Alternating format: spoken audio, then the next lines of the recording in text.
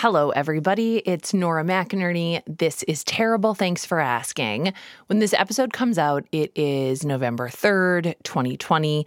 It is Election Day here in the United States, and it's all anybody has been thinking about or talking about for a long time, with good reason. It's a very important election. Once you've voted, there's just sort of nothing else you can do but just wait and see what happens. And in that wait, during the last election, I really spiraled. I really just spent all day deep into the night just refreshing, looking for information that was not there, hoping somebody else had information that I did not have. And you know what? The results were the same, whether or not I scrolled and refreshed or whether I hadn't. So today's episode is purely a distraction. This episode is extra long. We made it extra meaty for ya because I think that right now we all just need something long to listen to. We just need to sort of disappear into listening to something that has nothing to do with anything going on in the world today. That has nothing to do with November 3rd whatsoever at all. So in this episode, we've got a few things that are going to happen. First, I'm going to answer some listener questions from forever ago. I don't even know if these questions are still relevant to any of the people who asked them, but if not, I guess send me a strongly worded email like a person did recently, because I accidentally, instead of saying Mozilla Firefox, said Microsoft Firefox. Was that incorrect? Yes. Do accidents happen? Absolutely. Did I need a 300-word email telling me that it really damaged my credibility, which was already hanging by a thread, given that I am a liberal woman? Yes, I really did, and I kind of enjoyed that email. And I don't know what that says about me, but anyways.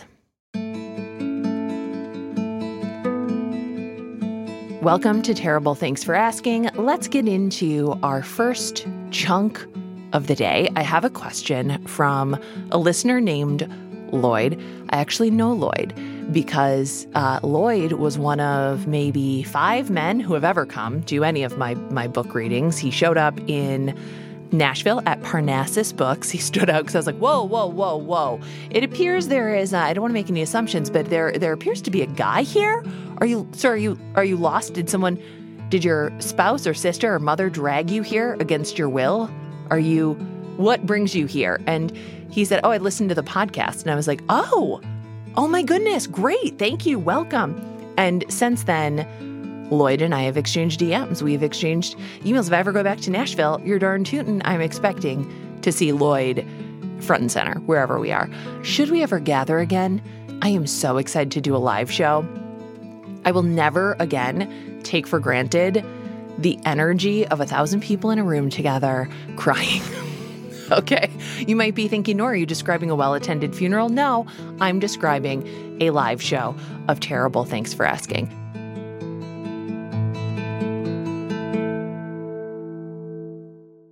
So Lloyd sent me a question and said, help, I cannot be creative right now. This question was sent amongst, around the pandemic. And I saw that question and I was like, of course you are struggling to be creative right now. There is this absolutely maddening point of view that sort of indicates that because we are not going into offices anymore, or because our time has changed, that somehow we have more of it. And I cannot say enough, no, we do not. And in fact, we have even less of it because so much of our executive function, the part of our brain that, just like keeps things moving, is sucked up by just the absolute anxiety of living with a global pandemic, living within a civil rights uprising, living within a tumultuous economic time and political time, just life in general times a billion. Creativity has sort of been marketed as a set it and forget it. Oh, just sit down, it'll come to you. Writer's block isn't real. Creativity is a muscle that you exercise. And when things are going really well for me creatively, I think, yeah, of course, it's so easy. You just do the thing. However, I am struggling to do the things right now, and I tend to judge myself really, really harshly, probably because I spend time on the internet like everybody else, and the internet will have you believe that it is only you who is having a hard time. There was a whole bunch of memes going around on Instagram being like, how do you want to come out of this pandemic with a six-pack and a movie script, or like the loser you were? And it's like, I want to be the loser I was, frankly. I would love to be her. She was great. I am not on a self-improvement mode right now. I'm on a just existence mode. And I think that's kind of where we all need to be. There was a frenetic energy at the beginning of this. Like, we're all going to be just the best that we can be. We're all going to learn how to bake bread. Like, that's an actual science. And there are professional bakers. And I'm excited for you if you cracked the code and now you know how to make sourdough. But if you didn't, I also still respect you. The thing about creativity is that we believe that we should just be able to do it. And when we can't, we treat ourselves very poorly and we act as if creativity is a sentence or it is an obligation. It is a punishment. Your creativity is not any of those things. It is not this price that you pay to be able to exist in the world.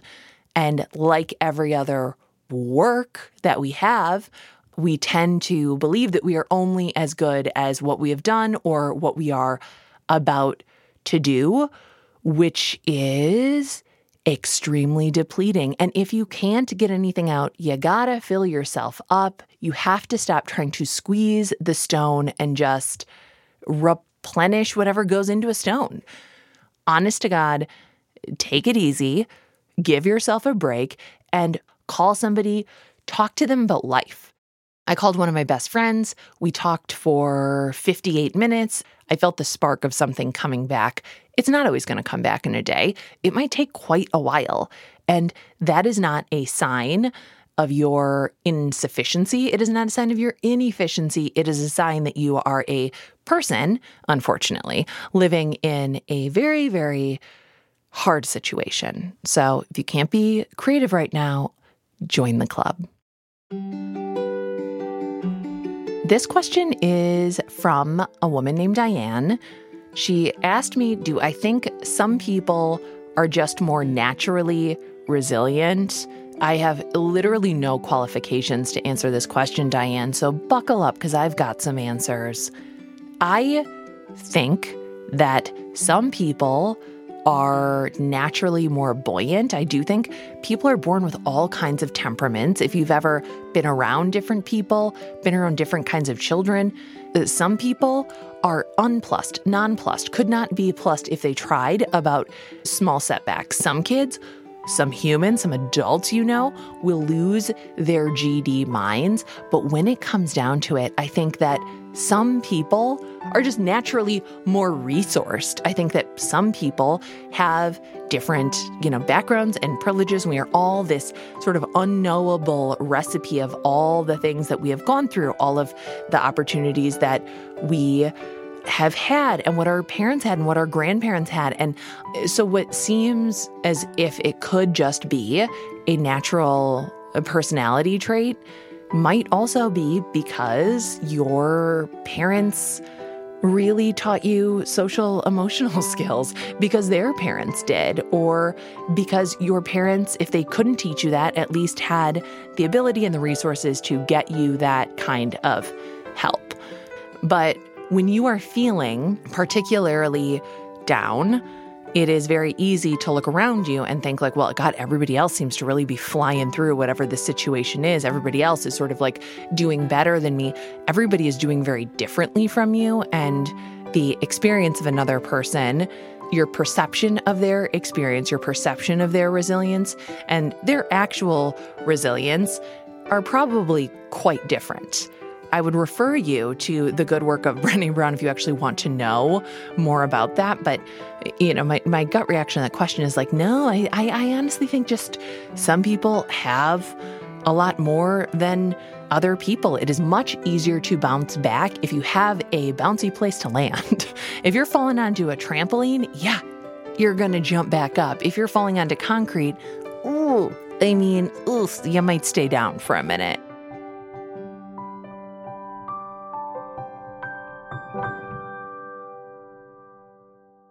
So this question kind of ties into the question from Lloyd. It's a question that I've gotten from several people. So I'm wrapping it all up into one question, which is essentially like, how do you do all of these things? Like, how do you have a family, have a job? It sounds it's like people want to know, how do you do it all? But guess what? We all want to know how other people do things. We all want to know that because we are living in this age of like optimization and, like hustle, work smarter, not harder, but also keep working pretty hard because if you don't get after it, like, what are you even doing? I guess you just want an average life. Yes, I absolutely want an average life. And that is insulting when people act as if there is something wrong with that, as if there's something wrong with just the pure bliss of ordinariness where nothing is actively falling apart. And the problem is that we have, more than we ever have in human history, a constant peek into everyone else's lives. Like there are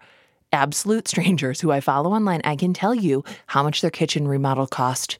And because I'm a crazy person, I can tell you what kind of car they drive and the cost of it because I'm just curious. I'm a curious little cat. That information is useless unless I am actively trying to just feel bad about myself because I am fine. We all have this innate need to know how somebody else is doing things so that we can understand how we are stacking up. And we need this kind of, reflexive kind of certainty that they know something that we don't. They have to have a secret. And there is just one secret, which is that nobody does it all. Nobody has it all. I have what I want. I want what I have. And I have the ability to go after other things that I want, but I do not do anything in my world alone at all. For example, this podcast, what you don't hear in a show like this is all the work that goes in behind the scenes. You don't hear Phyllis Fletcher editing things and being like, Nora, this sentence makes absolutely no sense. You sure you want to write it that way? And I'm like, no, that's a good point. You don't see Hannah Meacock Ross spending hours and hours trying to coordinate interviews, trying to make sure that I don't double book over something. You don't see Marcel Malekebu literally trying to cut out me being like, like mouth noises, gasps, like my loudest laughs, which like spike the little sound thing. And he's like, holy wow, you really do love to laugh, don't you? You love to laugh. So I've got that entire team of people who help me make this show. There's an entire team of people who help make Still Kickin'. And most importantly, when I am doing all of these things, I have a husband who does all of our home stuff for us. He does my laundry. He does the cooking. He knows when everybody needs a dentist appointment. He knows all of these things that, that I just don't. He's so amazing. And honestly, hearing that, it's like, wow, Nora, good for you. Yes, it is good for me. That is the absolute point. And I hope knowing that is good for you because when people send me messages like, God, I don't know how you do all this stuff, the subtext is basically, I feel like I should be able to do all of that. And no, you should not be able to do all of that stuff unless you also have all of these other mechanisms that are helping you. So I am not the person who does it all, and nobody is. I can tell you that there's an entire industry on social media and beyond dedicated to making you feel like you should be doing more. You shouldn't settle for less. Full disclosure, everything that I've ever done has been a slow burn and has all grown far beyond me. And my biggest ambition is to make sure that my successes are shared with every person who does this work alongside me. And we will get there, but not by hustling and not by comparing, just by doing what we do and staying in our lane and running our own race. And if you can think of another sports reference in there, put it in. Hopefully that is helpful. I don't do it all. I don't do it all alone. And none of us do. And none of us should.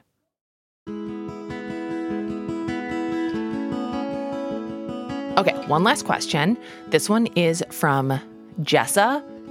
Jessa says, how do I get someone I love to go to therapy or a support group? We cannot make people do things. But you can go to therapy and you can go to a support group, okay? You can do those things. And when you are in therapy and you are in a support group, the need to make somebody else go does diminish. It is also very difficult to watch somebody that you love, that you care about, struggle, and you can suggest things all the livelong day. But if we're talking about other adults and not like a child that you are legally responsible for, it's you looking up a therapist, interviewing them, and then sending them as an adult who could have done all those things for themselves is not going to have the results that you think it will. So instead, I would urge you to just go take care of yourself. We will be right back after this break.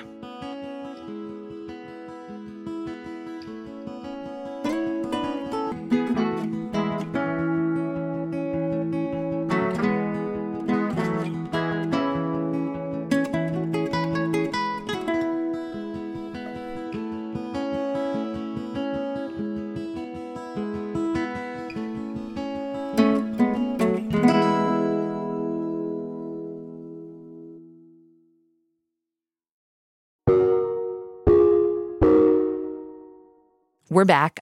Second part of our show today is with a person who I greatly admire. Her name is Kate Kennedy. She has a podcast called Be There in 5. Kate is a very, very, very funny woman. She's a very, very, very smart woman. And she has this podcast that follows the format that a lot of men have been able to do, which is just like, I'm a guy who's just going to talk into a microphone and like, you're going to listen. And I do not know a lot of women who do that. And I know you're probably like, Nora, that's you. No, I do like interviews. I do narration. Kate will just get on the mic and go. And she does these intense deep dives into topics. So her podcast can be up to 2 hours long. I don't know how long this episode is going to end up being, but I hope we get to a Be There in 5 level. And Kate will just go deep, deeply research something that she has an interest in. And one of her most recent episodes that I've really enjoyed is about NXIVM, which we would talk about in this sort of conversation that you will hear shortly. And I thought, I don't know if I can just talk for an hour to you guys. So I brought in Kate. Kate's my reinforcement. And here is that conversation with me and Kate Kennedy. Okay, so Kate Kennedy, we are, this entire episode is about Pure Escape, the day that this is coming out. It is the future. It's November 3rd, 2020. So... I know. I'm sweating hearing that date. So future me is grateful for the escapist content. Yeah. And where do I go for escapist content? I go to Kate Kennedy. I am an avid listener of Be There in 5. I would almost call it the exact opposite of my show. And maybe that's why I love it so much, because it's so thoughtful. It really is. And I've never met a single person who can speak so thoughtfully about so many things and dive so deeply into so many things that most people just haven't. And so I guess today we're just going to talk about stuff. And in preparation for this call, I did next to nothing, but I did anticipate that you and I could talk about words, could talk about grammar. And I want to know if you've noticed the same thing I have, which to be the most intolerable person on the planet, this is going to be slightly about, I don't even know if it's grammar because I wasn't that good of an English major, but I've noticed influencers constantly this week, at least, maybe for several weeks, but I've noticed it more than once where they use the word resonate incorrectly. And they say, I'm resonating with that. Right, which doesn't resonate with you. It does not resonate with me. It does not resonate with me. I'm like, I can't be the person who's leaving a comment that's like, the proper use of that word would say it is resonating with me, but I want to say it. And so this is like all of my work, just an act of passive aggression. If you are listening to this show, it resonates with you. If you take nothing else away from today's episode, you do not resonate with something, it resonates with you. Okay? And that's the blessing and the curse of influence, right? It's like these people move the needle, whether we like it or not. You don't want to be the curmudgeon, but at the same time, a whole generation is learning to incorrectly use the word resonate. And what are we to do about this in this time in this country? You want me to stand idly by? Well, why, I am an activist. When I see something wrong happening in the world, I leave a comment about it. Okay. When I see, if I'm given the opportunity to correct another person, I will take it. I will fully take it, even knowing how absolutely futile it is and how little it does for the world. Yes. Well, the flip side of that too is people correct me incorrectly. And then I don't know if I just let it go or if I say, actually, I was right the first time. But like there's an example is using the term ad nauseum. I've had people correct me with at nauseum. Or even stuff with pronunciation is like, I'll be in a restaurant and, I struggle with pronunciations, period. When do you use the correct one in an otherwise English sentence? When do you use the proper? And if you say something like bruschetta and the waiter says back to you almost deliberately like bruschetta, I'm like, well, technically I'm right. Yeah. And now you're making me feel bad. Yes. Pretentious pet peeves are really a sweet spot of mine. Okay, good. I feel the exact same way. Also, when people spell out per se, Persay, like I know what you think you're saying. However, that is that's not it. That's not it. It's not it. I wish there was like a third-party plugin that could. There's something about typing in Instagram stories. It's like spell check isn't there. Like it's easy to make mistakes. I wish there was a way to kind of, I don't know, filter out some of these things. Because I agree, people don't want to be rude and correct them. But at the same time, it's going to inform people of the incorrect usage. And in a professional context, it's not great to, be using words wrong. It's just a very touchy subject that I never really know how to tackle. But I personally hate when people correct me even when I'm wrong. So I just try to not. Yeah. Also, it's like I got it from my parents who were terribly pretentious and condescending. And I'm like, guys, no one likes it. No one likes it. You don't have to do it. And especially if you don't know a person, you don't have to do it. And especially, I'm like, not everybody's lingua franca is the Queen's English, Dad. Okay? Not everybody. Right. Not everybody's. However, if you say, I resonate with that, I got to say it's going to bother me. Okay? That's going to stick with me. It's going to get lodged in there. If you are a white lady who is speaking directly into a front-facing camera, trying to get me to swipe up on some sort of, e-course about how to use Instagram, and you are saying that you resonate with it, with your own word, it's going to bug me. It's going to bug me, and I will passive-aggressively speak about it on a podcast that you will never listen to. And that is how I process things. That's how I do it. What if it was a webinar for like a ClickFunnels? Something really meaningful like that. I know. Yeah. Trust me, the courses in general are like a whole separate thing that I might be too distracted by to even care about the grammar. Yeah. You called it, what did you call it? Cringe phobia? Mm-hmm, okay. Mm-hmm. Will you explain cringe phobia to me? Because I think I have it.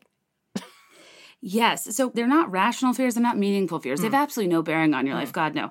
They are just things that you preemptively know you'll cringe, so you almost dread them. And when you hear them, you're like, oh, no. And it happens in the smallest ways, and it's secondary. It's kind of like what people would probably refer to as secondhand embarrassment, which is rude because you're projecting embarrassment onto somebody anyway. Sure. But for example, if somebody that is like a grown woman says like, it's Friday, I'm like, I don't know. Like, yeah, it feels a little juvenile. And like, are you a member of the Wiggles or are you a blogger? Like, I don't know. I don't get it. What's the point? But at the same time, a lot of people like cutesier language, and I don't want to be that person. They do. It is the live, laugh, love of, I don't know, of conversation. You would never say live, laugh, love out loud, but you definitely want it on your wall. Instead, out loud, you can say Friday. That's something that translates, I think, to decor, conversation, and digital communications. I have one, which is like when like people use words that like, originated in the Black community, like bling. And like that was like, there's a specific root to that word, okay? Which is, I believe, Cash Money Millionaires and the song Bling Bling. They made up a word that is now just used to just describe something shiny. And whenever I hear it, I'm like, ugh. Yes, there are many examples of that. Like that happens a lot in, like graphic tees with, it's kind of like mom wine culture, coffee culture, the butt first, whatever culture, where there's a shirt that I've seen before and people used to ask me to put them on mats. And it's like, drink some coffee, put on some gangster rap and handle it. That's exclusively worn and bought by white women. And I just like, it kills me. I just don't get it. I don't, why? Yeah. I'm like, oh, yeah, I have cringe phobia over that. I have cringe phobia over people calling babies studs, which somebody once described my son as, which also wrong on so many levels. I was like, first of all, he is a fucking dweeb. I'll have you know that. Second of all, he's 6 months old. I can already tell. Okay. Like, I know exactly what he looks like as an adult. It's When I was doing my podcast about motherhood last couple weeks, people were submitting some of their like pet peeves with like hashtag mom life, digital mom culture. And one thing that I haven't really seen, but that truly disturbed me to my core, was people were saying that people will post photos of like themselves breastfeeding, which great, beautiful, I support it. But the caption will be about how somebody's like a boob man. Like, that's not great. I don't know. Is that like, great? It's not great. I don't know if I'm being insensitive. And it's okay. It's okay because also that is sort of the curse of the internet for women specifically, is that we are almost obligated to take on motherhood as a personality trait and then to make it the next natural extension of whatever our like public persona is, quote unquote. And I say that because I find that, one, most people that you consider influencers, if you ask them, are you an influencer? They'll be like, God, no. Ugh. And that no matter whether or not you would categorize yourself as an influencer, the behaviors of an influencer have permeated every aspect of the way that we interact online. So that everybody, even, the person from your 7th grade health class who has like 6 followers is like performing this thing and like speaking to an invisible audience of her own family and then you. And you just think like, oh, God, is that what I look like? Is that what we're all doing? And we've all created our own Truman shows and we're all trying to give the people what they want. And we think that people want like sexualized baby boys. But if anybody looked at your baby girl and was like, what a babe, what a hot chick, you'd be like, oh, wow. Never thought of that. No, but it's weird. Like they'll be like, yeah, what a little stud. Or, like, this is my new boyfriend, or just things like that where I'm like, there's onesies that say lady killer, and they're like newborn. It is interesting, like that subtle genderization so early on. And even like I was in Michigan recently and I was like, I don't know, maybe at a Target, and I overheard a group of women like cracking up over this onesie that was like, this is what happens when mommy has too many margaritas. And I was like, oh my God, like that is so inappropriate for a means for her to get pregnant. Like, I guess like that humor is so lost on me. And like, I don't want to be a stickler, but like, it's just nothing I would put my child in, I guess. And I think that's where you get into territory of like, oh gosh, is this even worth it to take it up with people because you sound like a curmudgeon? But at the same time, like, I think it's fair to not want to sexualize and genderize and empower men that way from the womb. Like, from Jesus. From the womb. It's so weird. I got a onesie when I was pregnant. No, it must have been after the baby was born because we didn't know what we were having. And here's a cringe phobia for you. When people would be like, what are you having? I'd say, well, I hope it's a baby. Just push me down a flight of stairs, okay?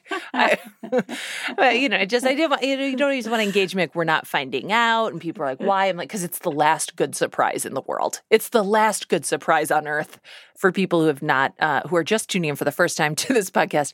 My husband had brain cancer when I got pregnant, and so we got this onesie after the baby was born. And it said, "Mommy's new man." And Aaron was like, wow, you're moving on quick. And it was so funny. Oh my God. It's like, God, wait till the body's cold. I was like, Oh my God, bless his heart. That's an appropriate occasion where it brings some levity, perhaps. But I was like, ew, you're not wearing something. This is mommy's new man. It's just, God. Ugh. Like, you'll be my mother boy forever, but not in that way. Okay. Right. It's funny you bring up like the notion of like, what are you having in your response to it? Or like kind of like people are like, oh, just ate a big lunch when they're like, 36 weeks. But it's kind of that funny thing of the way people shift the way they speak to you if you're pregnant or engaged or kind of some female life milestone where you're viewed as like bridal or motherly that you don't identify with as a person. Yeah. It's kind of weird. And I foresee myself being a little uncomfortable with like the shift to the dialogue of being so like motherly and soft that I almost think if I have a kid, it'll just be my ultimate influencer, like secret project. And I'll just be like, by the way, had a baby. I did that. Thanks. Did you? See, I think that's the great surprise of life. Yeah, I did that. Part of it was like deep shame and anxiety and depression. I had I don't know. I just had depression and anxiety. And then I was pregnant and I just went cold turkey, which I wasn't supposed to do. But I was also, my husband was dead. I'd already lost a pregnancy. So I was like, I don't know. Like, what if I hurt this baby somehow? So I'll just go on nothing, which is also you immediately are just sort of conditioned into believing that you're not important anymore. And also, I was sure, because I was making this podcast, but I'm a freelancer still, and I was a nobody, and they'd never made a podcast with a random woman who DM'd them on Twitter, and everybody I worked with was a man, and I was not willing to risk like being deprioritized or, even to expose the fact this baby was coming out the same time as the podcast. And I mean, so as a result, I literally just did have a baby. And then I brought him in to record the podcast 2 days later because that's a healthy thing. I don't know. Like having a career, having kids, we want to believe that it's like a very easy choice and it will all be fine and everything works out. And I think that I've believed that before. And I might have even said that to people before. And it is actually an extreme balancing act that I do not know a single mother who feels great about how any of it's going. Not to scare you, but it's like, no one said that to me before. No one was like, yeah, no, we all feel really bad about ourselves.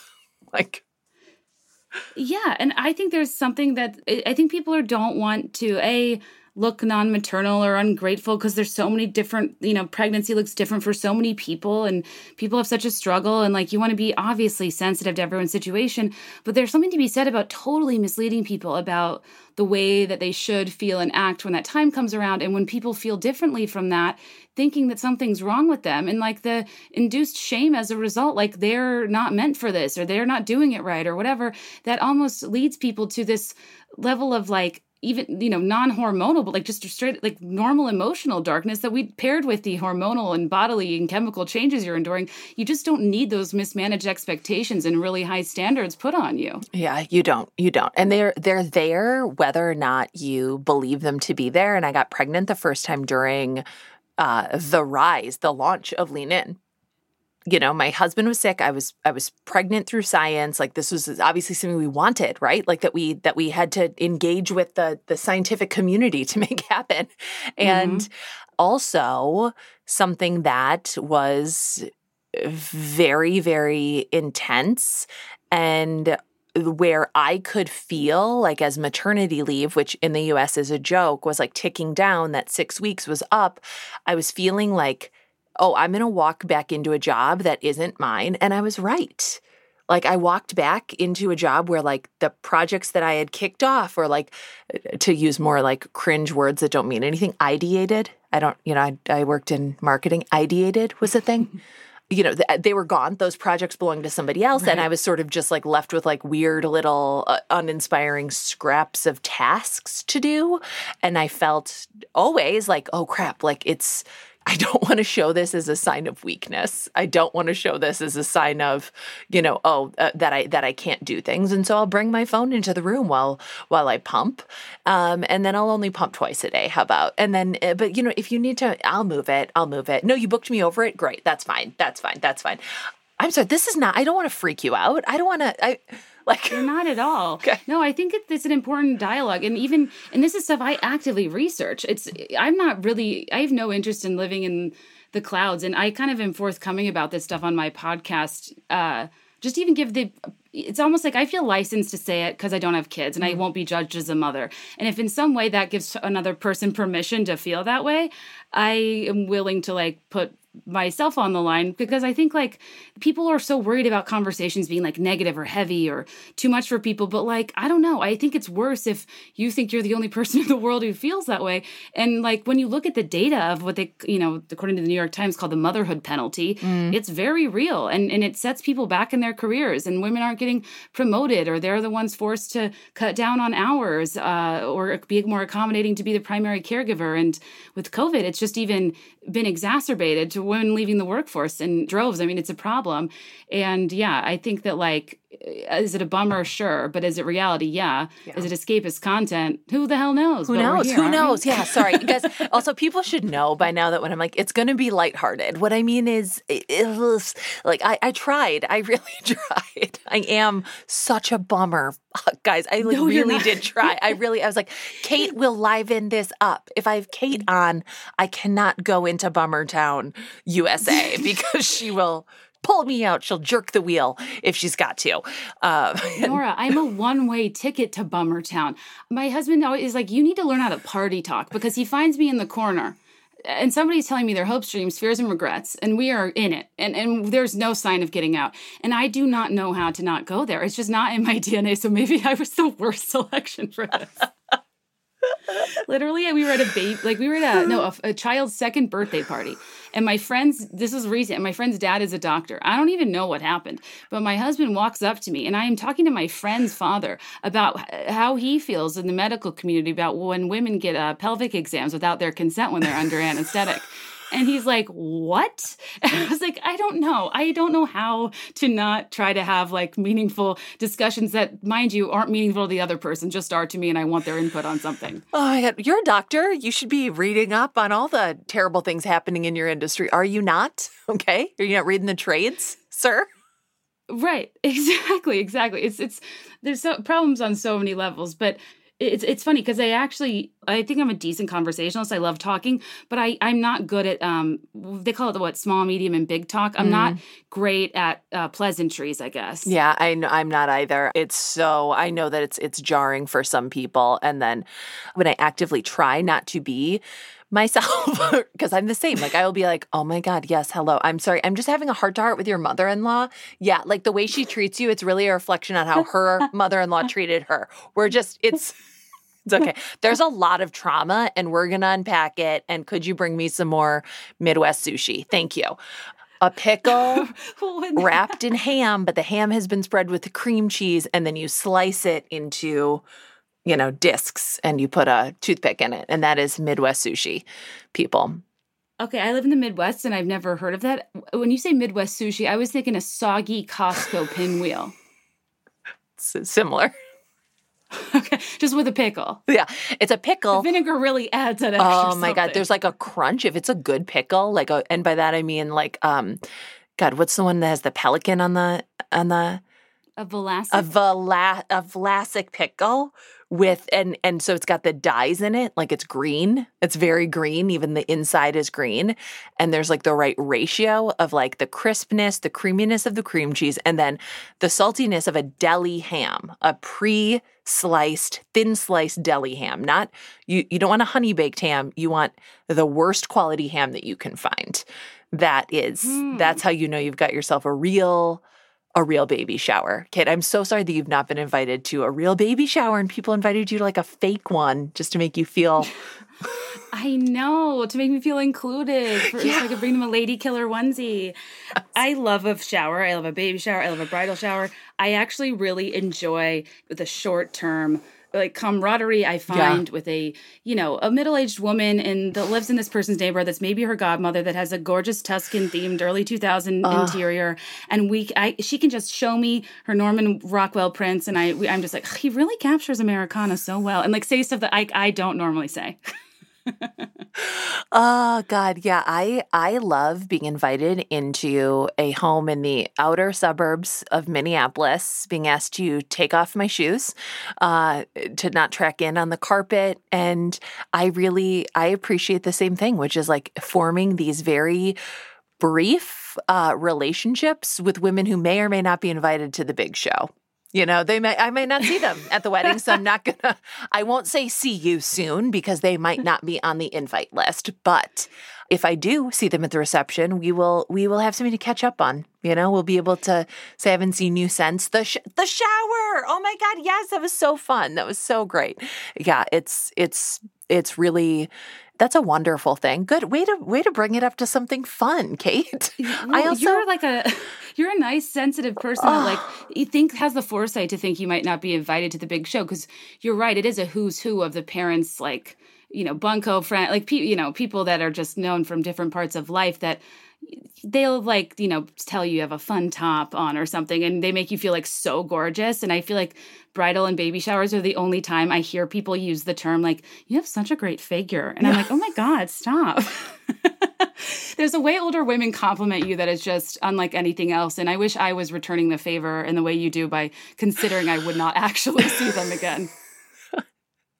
I just think I'm like a natural dark sider, and I'm like, oh, well, I don't want to be the person who who brings up the sore subject, which is that she did not actually get invited to the reception, but she was invited to be an usher at the wedding, which is not a role.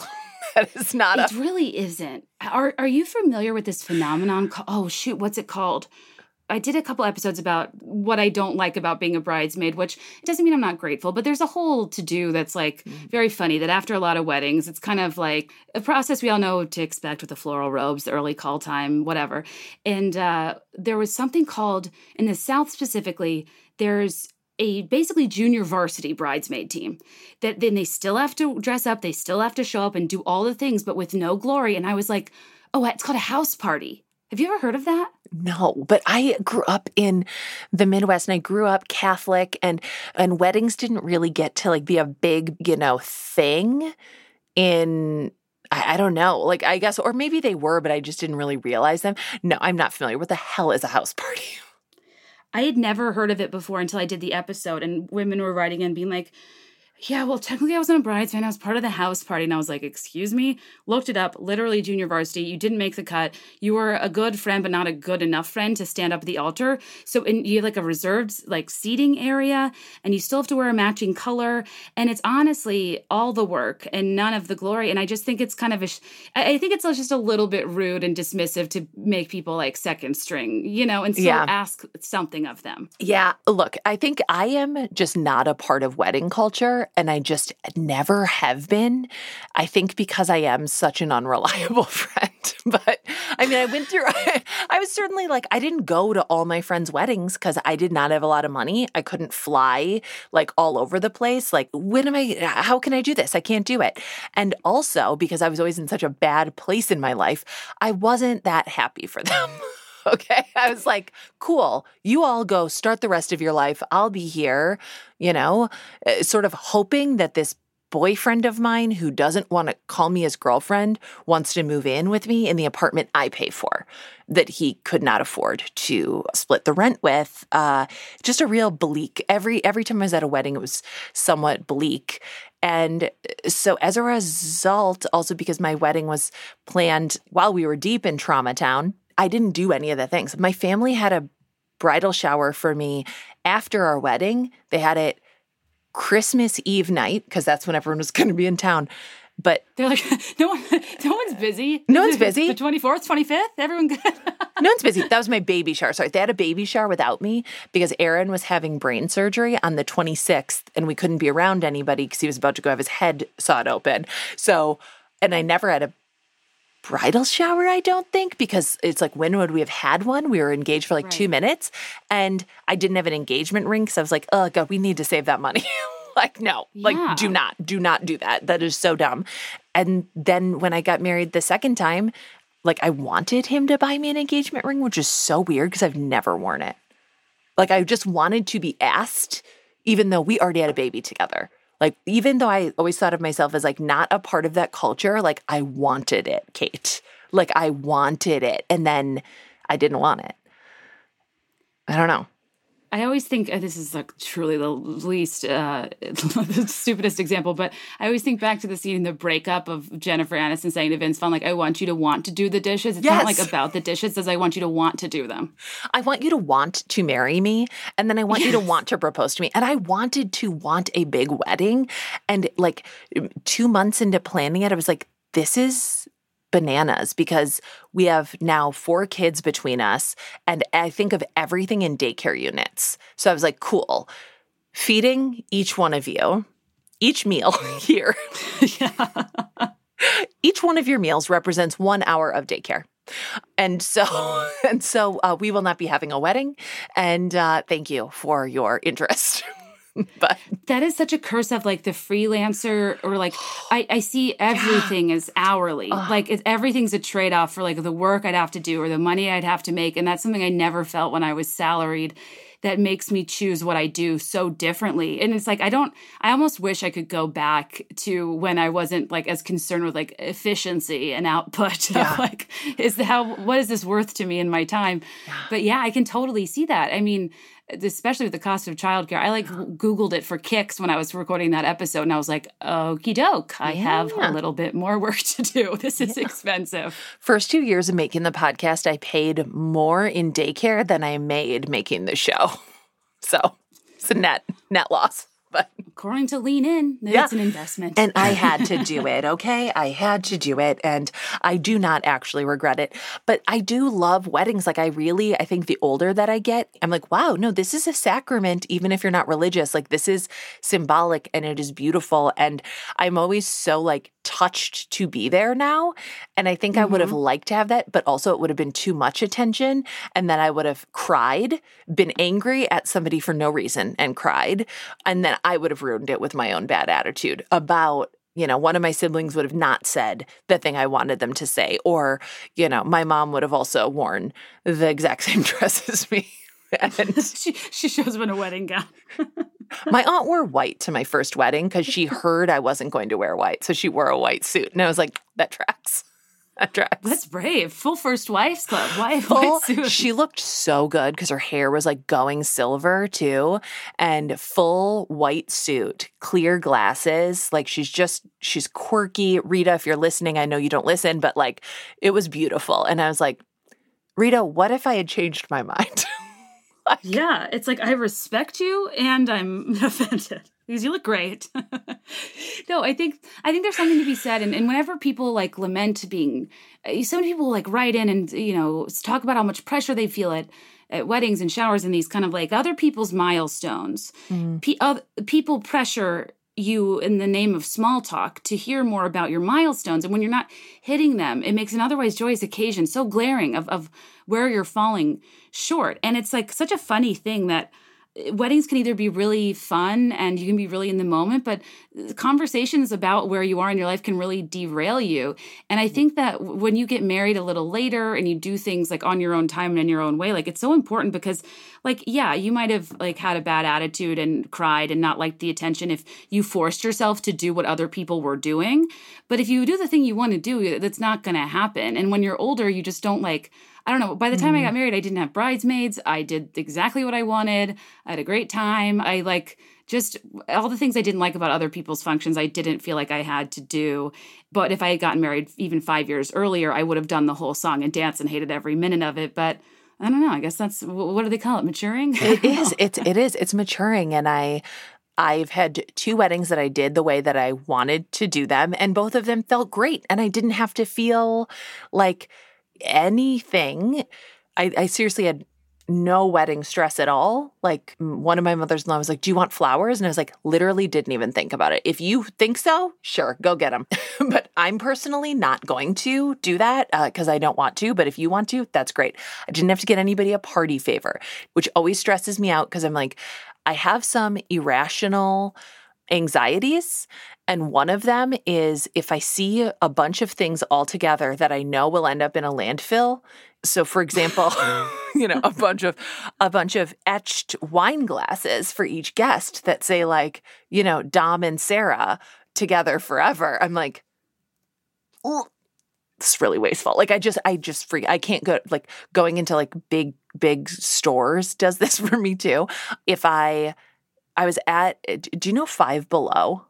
Have you heard of this store? Yes. Okay. So it's like for people who are not in the know, and I'm new to it, it's like a dollar store. Everything is $5 and below. And it is all made in places where human rights are not a thing. I will tell you that much. It's allegedly, this is public radio. I do have to say facts. So the things are from an origin that it just makes you nervous. And the quality is whatever you think it is. And I was in there and there were a bunch of like Himalayan sea salt lamps. And I was like, but the ions, the vibes. I was like, will there be any salt left in the Himalayas? Like, just it stuck in me. And I was like, I can't think of anything except that if they are stocking dollar stores with Himalayan sea salt lamps, either this isn't Himalayan sea salt or the Himalayas are not going to have enough sea salt anymore. Like we're going to run out. Right. And so that's where I go, there's probably a workaround here. And this is not authentic Himalayan sea salt. And just like Yoo-hoo is chocolate drink and not chocolate milk, there's probably some fine print here where it's like Himalayan inspired salt-like product lamp, Or there's missing one A and it's just like Himalayan sea salt. Yeah.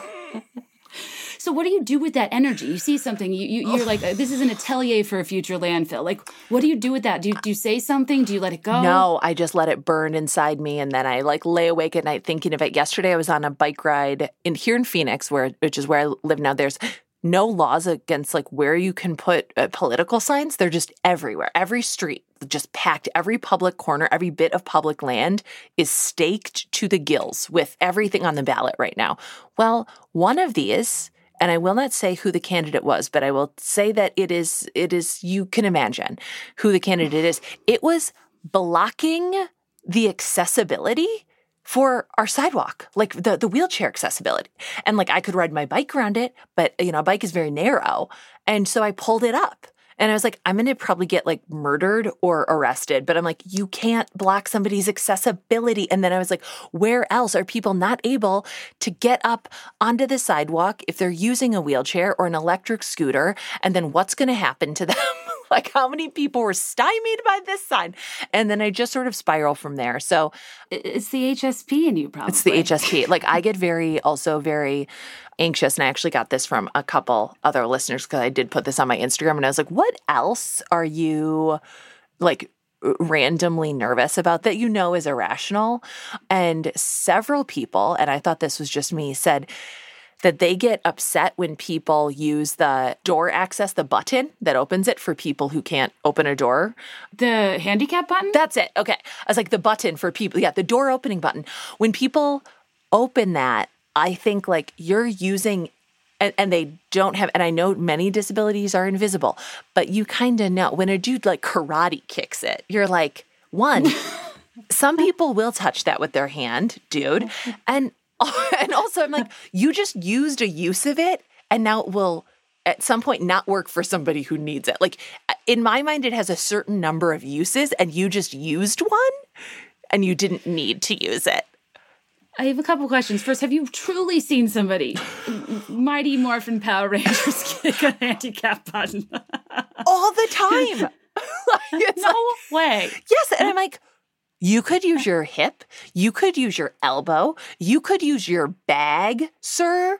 You did not need to power kick it as if that was like my children wouldn't even do that. But when they were like, 2 and 6, I'd be like, don't push it. You're going to wear it out for somebody who needs it. Like just losing my mind. And they would look at me quizzically like, we just want to push a button. We are just children who get joy out of pushing a button. That's all we want. I wonder if adults sometimes are that way too. Like, I think there's probably like a tendency people have where they see something and they like because it's there, they want to push it. Like I only do it with my elbow if my hands are full. Those are my only circumstances when I can't physically open a door myself. But it's there. It is there for a reason, you know? Yeah. Now that I'm thinking about it, when I do that, are there people like heavy mouth breathing behind me seeming upset about it? I don't know. If I haven't noticed. They are. It's me. And I'm so sorry. Same with if people use like the biggest toilet stall, I'm like, you don't use it. Like somebody could come in and need it, and then they should not have to wait in line. They just buzz right into the handicap accessible one, the wheelchair accessible one. You got to leave it free. I don't think that is a rational irritation. And yet, you know, I'm very nervous that somebody at some point will need it and they won't be able to get in it because you're in there with your, you know, 4 gal pals. 4 cowbells, right. Well, and I mean, at airports, forget it. I mean, because unfortunately, all of the doors in airports go into the stall, and it makes it very hard to maneuver luggage. It's true. And the larger stalls in airports are just like a nightmare, like taken up. And the family, I mean, I noticed this behavior too. There was a consumer behavior class I took in college, and where this team like literally would sit in bathrooms and like observe people and which door they chose. And I forget what the findings were, but I remember thinking that's a really interesting behavioral study of why people choose which door. Yeah, I always choose the second one. Yeah. Oh God, you can't choose the first. You don't want to be overeager. No. Plus, it makes me feel like, you know, I'm making like, it just feels like a wise choice, and I have no idea why. There was a TikTok I saw of somebody it was like questions for Americans, and it was somebody that lived in another country, and they said their first question was, why is there such a large gap on of the seam of toilet doors that allow me to like make eye contact with people? And I was like, is that specific to America? I thought that was something we had to deal with in life. Oh, it is specific to America. I saw that same TikTok. And then last year, thank God we went when we could. We took the big kids and grandpa and grandma to Ireland and England. And we had a layover in Germany. I don't know. And guess what? Those doors sealed up so tight. Okay. They were just... There was no eye contact. And the eye contact, it's unavoidable. If you are trying not to make eye contact with someone in a bathroom, it is 100% going to happen. It's 100% going to happen. And it's like you were seeing people in a very vulnerable, to bring it back to the... very much so. Does Brene Brown address that? Okay. I know. I need to know because I think so one time I was... I had to give like a keynote speech at some conference. This was like 2 years ago. And I did my speech and it went well. And there was like hundreds of people there. And then I had to go to the bathroom after the speech. Right after the speech, there's a long line of people that need to go. And I don't know what happened, but I guess the lock didn't go. And somebody opened the door on me. And it was the most huge, like to just be on, how far can one fall from on stage to in the stall? I was like, I can't, something was so embarrassing about the departure from where I was. When it happens and you're seated and the door's far away and you hold up a hand like, no. And then there's just like this mutual just shame spiral, but you're both in your own ways. Our son opens the door. It just does not knock on doors. I'm like, dude, like you're 19, dude. You have got to knock, wait for a response, and then open it. And that is why I don't feel bad that you saw my mom naked. Right. These are things that you've got to learn in life. And I think a lot of times guys, like, they just all pee in front of each other. It's just maybe not the same. Which also I do not like. Now that we're really getting into it, this is like, let me just say a bunch of things I don't like. I do not like the sound of men peeing at all. Like, it's such an aggressive flow. I don't like it at all. I'm like, shut the door. I do not want to hear it. I do not want to hear it. Even like my little boys, I'm like, no. I know. I agree. It is so aggressive. And like something I think about and obsess over, I really don't like to bump into people in the bathroom that like I have any sort of pre-existing dynamic with. And I think a lot about like men having to stand next to each other and pee in front of one another that like, if there's like a boss or a person you're just networking with or the whole thing to me is so bizarre and an interesting element that I don't think I could ever get on board with it. I mean, in addition to the sound. In addition to the sound, which is very the whole unpleasant. Thing's an off-putting mystery. Yeah, I don't like it. Thank you, guys. We don't like it, okay? This is a segment of the show called I Don't Like It. That was not submitted. But, okay, this is one that I wonder if you can relate to because I've actually known, I think this is a highly sensitive person thing, which is, as a kid, when I'd watch the news and they'd mention an unsolved crime, I'd have a thought like, what if it was me and I just forgot that I did that? Like I forgot that I killed someone or I forgot that I robbed a bank. And I remember feeling that way sometimes. Like I'd hear like police sirens and be like, did I make a crime? Is that... No, I always think I'm the one getting pulled over. I'm the one, the cops are outside for me. There's going to be an FBI raid. I'm going to be framed for a crime. I'm so unlikely to commit a crime that I'm scared that I would be framed for one and then I would react poorly because I'm just awkward. Yes. And then I would look like Amanda Knox doing the cartwheel. Yeah, I would. Yeah. And then I'd try to like relate to the cops. I would bring up, my affinity for Law and Order. I would just give them all this information. I'd start telling them my insecurities. I'd try to go too deep, too fast. And they would be like, it's not a baby shower, ma'am. I will not be invited to this ceremony. None of us. This is another relationship that has a small window of time. And like a shower, everything you do and say can be held against you. I think that's what I struggle with when I watch interrogations on television. Well, on a separate note, I'm interested later if you can get into true crime because you're sensitive, because I kind of can't because I absorb it. I can't do it at all. Which is, I know that a lot of our listeners listen to it and I just can't do it. I can't do it. Neither can I. And it's a big blind spot as like a person that's supposed to create content and talk for a living because people love to get enveloped in these stories. And I find them, I can't take pleasure in them. I find them deeply sad. And I know other people do too, but I think there's a lack of compartmentalization. Highly sensitive people can't do. But the few times I'll watch like an interrogation, like I just watched the Chris Watson American Murder. And I'm like, if I was innocent, I'd perhaps act more weirdly than if I was guilty and being strategic, that I would look guilty. Exactly. Also, it's like, how do you know how you'll act? You've never been through this before. Like, yes. I do not have a blueprint for how I should act while I'm being accused of murdering my second husband because I told Matthew if he dies, it will start to look like a pattern. And it will, people will not have any sympathy for me. They'll be like, oh, another one? Looks like she needed some content. It would be the worst thing. It would be the worst thing because I would miss him. And also because it would not look good. It would be suspicious. No, I can't do true crime. I have a craving for like a category that's like truer crime, which I think is called investigative journalism, honestly, which is like it's always about the crime itself, and very little about the impact that it has on so many people, because it's not just like the person who was murdered, which is always terrible and tragic, and also like the people who loved them, the people who knew them but didn't really know if they could grieve them, the people who had to clean up the crime scene, the people who, called to collect on a bill and didn't realize the person was dead and got an earful. Like there's just so much more to it than just like, oh, can you believe somebody did something horrible? Which, yes, I can.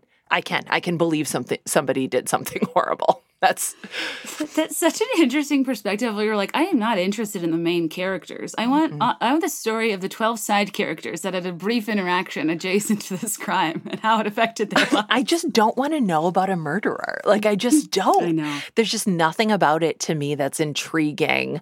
And I don't know why. So yeah. I understand. I know why. I think it is just like not pure entertainment for some people, but I have to say I have found my true crime category, I think, to a degree. And there's many sad things that happen within this realm, but I really have been enjoying cult documentaries. Yes. What a good segue. You're artful. I like crime where nobody dies. So I love financial crimes, even though I know those are also very devastating for people. But I love, do you listen to Scam Goddess? I feel like you would love it.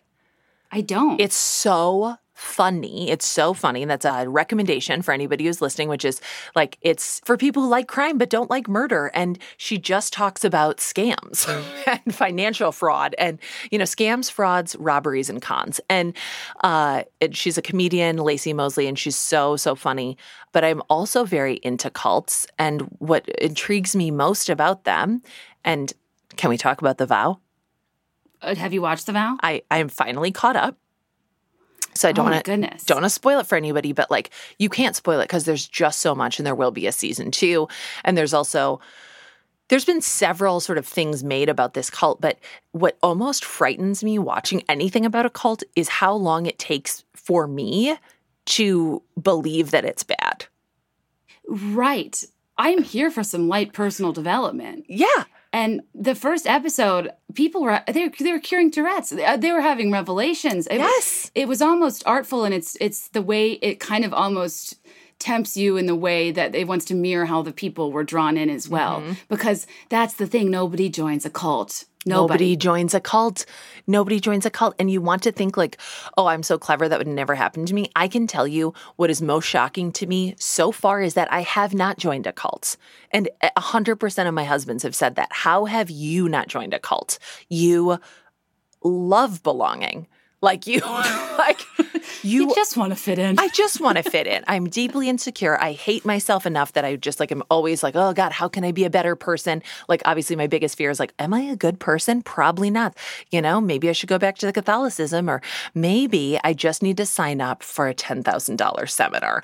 And I was invited to kind of things that were adjacent to NXIVM when I lived in New York. I wonder if you were too ever, like, and I won't name the names, but like, there are just there are things that really toe this same line between self-improvement and self-awareness and then self-obsession to the point where you are like, you can't see anything. You can't even see yourself. You've now just like, all you can see is like a system, a technology. All you can see is like a way of being that has completely depleted your sense of self, while also basically making you gaze at your navel so hard that you invert. Yes, exactly. It's the separation of personal identity and the adaptation of cult identity. Yeah. You have a new language, a new community, a new way of being. There's a slow but subtle separation and distancing of your loved ones from you. It's honestly, it's kind of an intersection of two of my interests. In a Venn diagram, the left being extremist organized religions and the right being self-help gurus. The center of that is cults, in some cases, MLMs, and they're systems designed to be thick as thieves. Anyone who dissents is persecuting us. They are wrong. They're going to hell. They don't get it. You're superior. It's developing this superiority in a specific vocabulary. So not only can people not contradict anything you're saying, they don't even understand what you're saying. Yes. Yeah, they don't even understand what you're saying because you are operating on a level that you have been conditioned to believe is a higher level, but really you have lost the plot. You have fully lost the plot. And I love what you said, which is also like that's a quote from one of the characters in The Vow, but these are the people who, escaped from this organization who said that. And he was like in this very emotional moment where everyone like wanted to laugh at the thing. That was the most cringiest. When Catherine Oxenberg made a joke about the mattress. Yeah. And that was awful. Yeah. And she kind of got away with it. She didn't even seem to pick up on it. Yeah. Yeah. It was bad. It was bad. And he's like, no, it's not funny to me. It's not funny that, I made my wife sleep on the floor like a dog. Like that actually makes me really sad. And you're like, oh yeah, no, it is really sad. But we as people and as, viewers or consumers in any way, like we do want to categorize things. Like, and something that I know you do that I love about your work too is that you defy categorization, but also like you really look for the both and in everything. And I am personally a person who in practice in my daily life struggles to remember that the first page of my journal for this month just says like, it's all gray. It's all gray. As a podcast producer, I always look for the and. I always try to look at it from different angles, but I don't always do that in real life. And I know most of us don't. We want to be able to categorize things and to say, like, I would never do this. Family would never do this. This is just not something that would happen to me. And I think it might have already happened to you and you didn't even know. Like, Totally. No, I think that like kind of hyperbolic response is like it's the easier place to go to. And it's the one you have an emotional reaction to something. You want to like not put yourself in the person's shoes. And people want like entertainers and content creators and podcasters like with definitive perspective. But I so rarely have one because I have a podcast coming out this week about The Vow. And I kind of was laughing going, the cult identification model, the BITE model. oh, yes. Go over it, though, because I forgot it. Yeah, it's a framework for determining if something you're didn't getting Frank into. Parlato bring this up? Okay. Him or like Rick Ross. Oh, my God. Frank was the other. Frank Parlato is... I want a spin-off of just Frank Parlato. I was hoping him and Catherine Oxenberg would like get together, but You paused. it's like, just really. I think after she just took it upon herself to make a fresh squeezed juice at his house, he was probably a little off put. I thought that was a little aggressive. Also, she was like, oh my God, his house. I was like, he lives in a very nice Tudor. I would not be sneezing at staying at Frank Parlato's house. It was a lovely home. Yeah, have you been to the Frank Report, Catherine? Like, geez. First of all, it's like Frank Report HQ. Okay. Yeah. Well, I was reading like different interpretations of the show, and somebody pointed out that, when documentaries, it's almost like the editors or the director is kind of trying to make a point through the footage that they can't say explicitly. They were talking about how the way they were presenting Catherine in that entire scene with the way she reacted to his house, she stormed in there and made a juice. The way she like made that joke with Mark and Bonnie, like they were kind of, I think, trying to suggest how entitled she was and how driven she was, yes, for her daughter's sake, but how kind of unempathetic she was otherwise.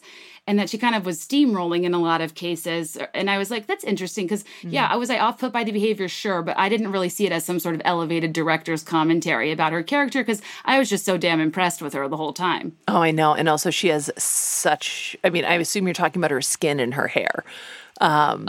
She's stunning. I was fascinated with her beauty. My husband was like, okay, pump the brakes. I just was like, how? She's just very elegant. So elegant. I love the accent that you can't place where it's like, are you? Oh, you're rich. Like that kind of accent. You're rich. I love that for you. Oh. It's like the Julie Andrews Queen of Genovia, vague country. She grew up in so Genovia. true. It's true. Yeah. And India has her own documentary. She went totally separate. Did you see that? No. Wow. So India Oxenberg signed an exclusive with Starz, and she has a 4-part documentary just about her story as a part of DOS, the sex cult, that's way less about the framework of NXIVM and way more about the human experience of being a part of this harem.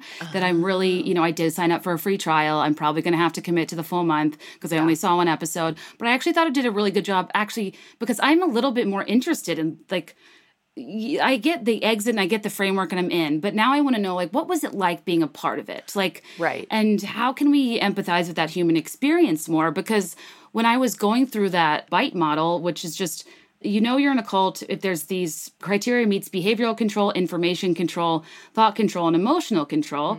And when you go through it, there's actually a lot of stuff that kind of falls under these categories. And literally, I was laughing today because it's like, they, dictate who you live with. There are rituals. There's an obligation of secrecy. They control how you act. There's a group and I was like, so a sorority? Yeah. Like, I've been in one of these.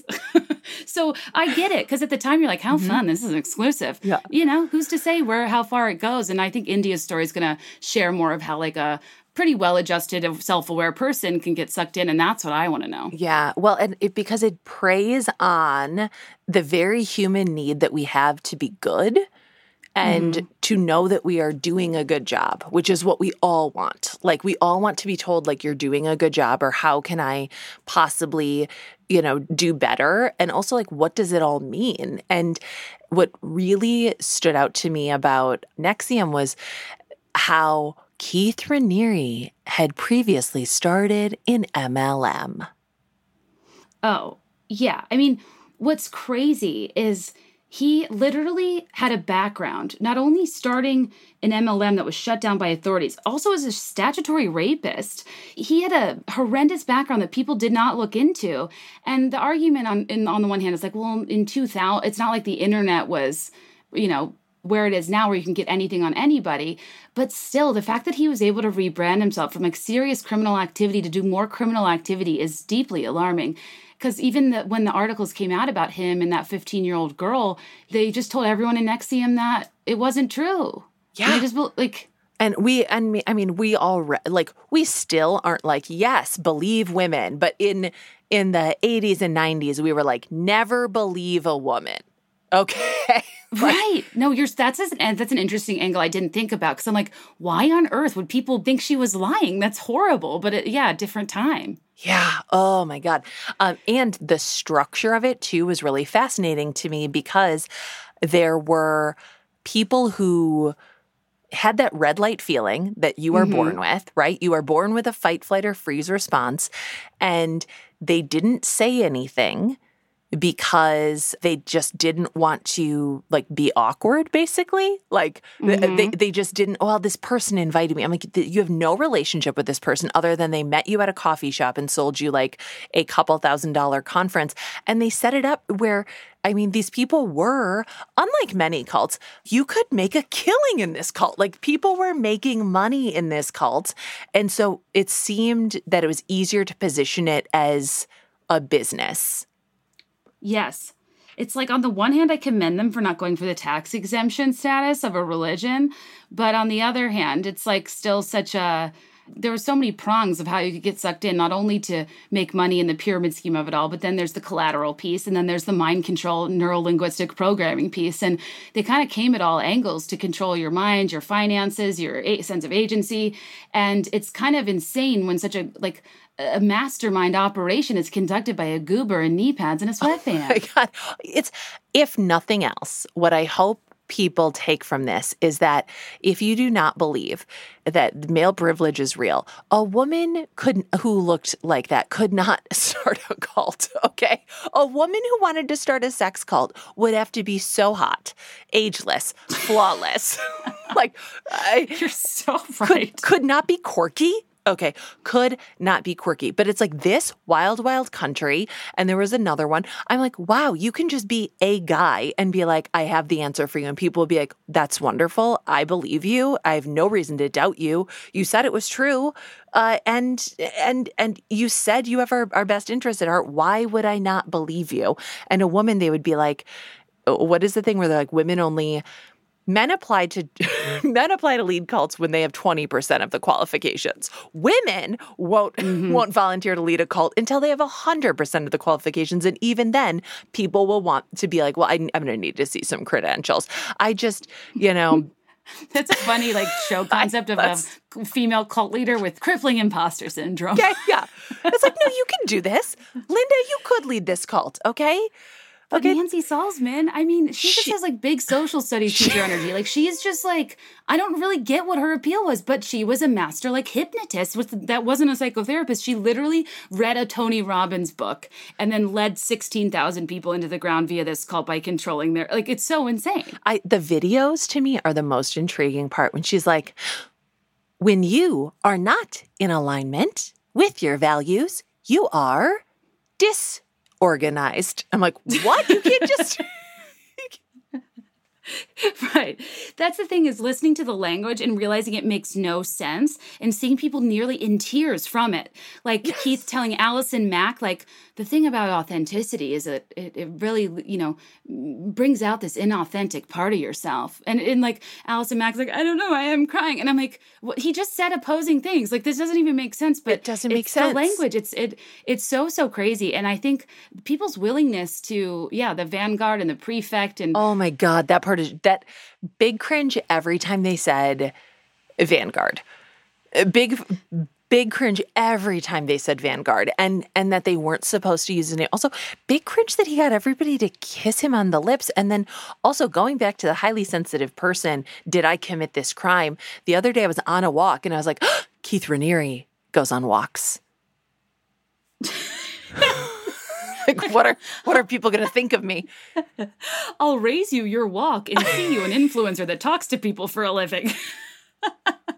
Because I literally sit here and I'm like, do not listen to anything anybody tells you except for me for 2.5 hours a week. And I'm like, I struggle with this. And I wonder if you do too, of like, I'm very off put by self-help gurus, by the business of broken people. Yeah. I really don't like one-sided aggressive advice, but I give it at the same time. And I never know how to reconcile those feelings. It's all people want is something easy. And I think that is sort of what will always like keep me at like a mid-level success. That's not to talk down about myself, but there are clear tiers and I'm not at some of them. And I'm okay with that because are you familiar with the work of Kate Bowler? If not, you would love her. She's a professor of divinity at a little college called Duke. Ever heard of it? She is actually, holy crap, you have to talk to her because she is the world's foremost expert on the prosperity gospel and the women who run it. She is she is a walking, talking Wikipedia article. She wrote this book called Blessed, which is an academic text, and one called The Preacher's Wife, which is also an academic text, but amazing. And she can just talk about it. It's fascinating. And, you know, she and I sort of occupy like a very similar space, which is like, we don't have an easy answer for people. Like we don't have something that's like, yeah, but it'll all be fine and you'll be good and everything will be fine. And so that's a harder thing to sell. It's a harder thing to sell. Yeah, it is, because the word of mouth isn't quite there for a non-quick fix. It's like, oh, this one takes a while. I see people tag people in stories about my podcast, and they're like, it's really long, and I'm sorry for that, but da-da-da. And I'm like, oh, great sell, gang. So, no, you're right. And I think that's the thing is like, you know, so much self-help is in the business of broken people, and people really need to think about their business model. And if it benefits them for you to improve, then like you know, it's not happening. Like they rely on the detonation of your self-esteem and making the absence of whatever it is they claim you're missing so glaring that you're hyper focusing on it. Makes you obsess over its presence. And then you kind of chase something that you never needed or wanted, but by making it the focal point, you're obsessed with it. And like, it's kind of a funny thing where it's just such the opposite of help in so many cases. And people dump so much time and money into it, and the preying on vulnerable people, I just can't handle. And I always worry, like, I just never want to give somebody like bad advice or like, you know, it's kind of a responsibility in a sense. And it's just interesting when people seem to A, not take it seriously, and B, charge people for it. Yeah, there's this part in the vow, and I wrote a little bit about this, but I don't think I've verbalized it out loud, where I think Mark is talking about, you know, sort of like the heyday of NXIVM. And he's like, you know, we were looking for joy, and everybody who was there was, you know, they thought that something was wrong with them because they weren't feeling joyful, because they weren't, you know, basically they weren't happy enough. And, you know, joy is a temporary state. Like, right. No, you do not live there, you visit there. Like you can book an Airbnb. The elevator might pause there for a moment before you go somewhere else. It's a Willy Wonka elevator. And you described it as basically like the business of broken people, when it's like they're positioning the natural state of what it is to be human as a problem to be solved, when really what you're experiencing is being alive, unfortunately for you. Exactly. It's like, it's part of the human experience. And when you're sold a bill of goods that commodifies an abstract concept like happiness, like success, like salvation as a static state of being, and mislead people to chase that, they will chase it because it does not exist. And it's such a problem in so many ways. And it is so interesting how people still chase those things regardless, because even though we kind of all know happiness and success aren't static states of being, we all seem to think they should be, and even myself included. And it is such a funny thing when you really take a step back and think about how everything you do is in pursuit of a future fleeting feeling. Yeah. I'm like, if you were always joyful, it would mean nothing to you. Like, it is an impossible expectation, and also it immediately devalues it. I was at TED and I hated it. I highly sensitive. I cried in a corner, but there were no corners. It's a round building because I was so overwhelmed and I didn't have anyone to sit with. And the activity to get lunch was that you had to find, like, there were picnic baskets and you could only be handed one if you had 8 people to share it with. I starved that day.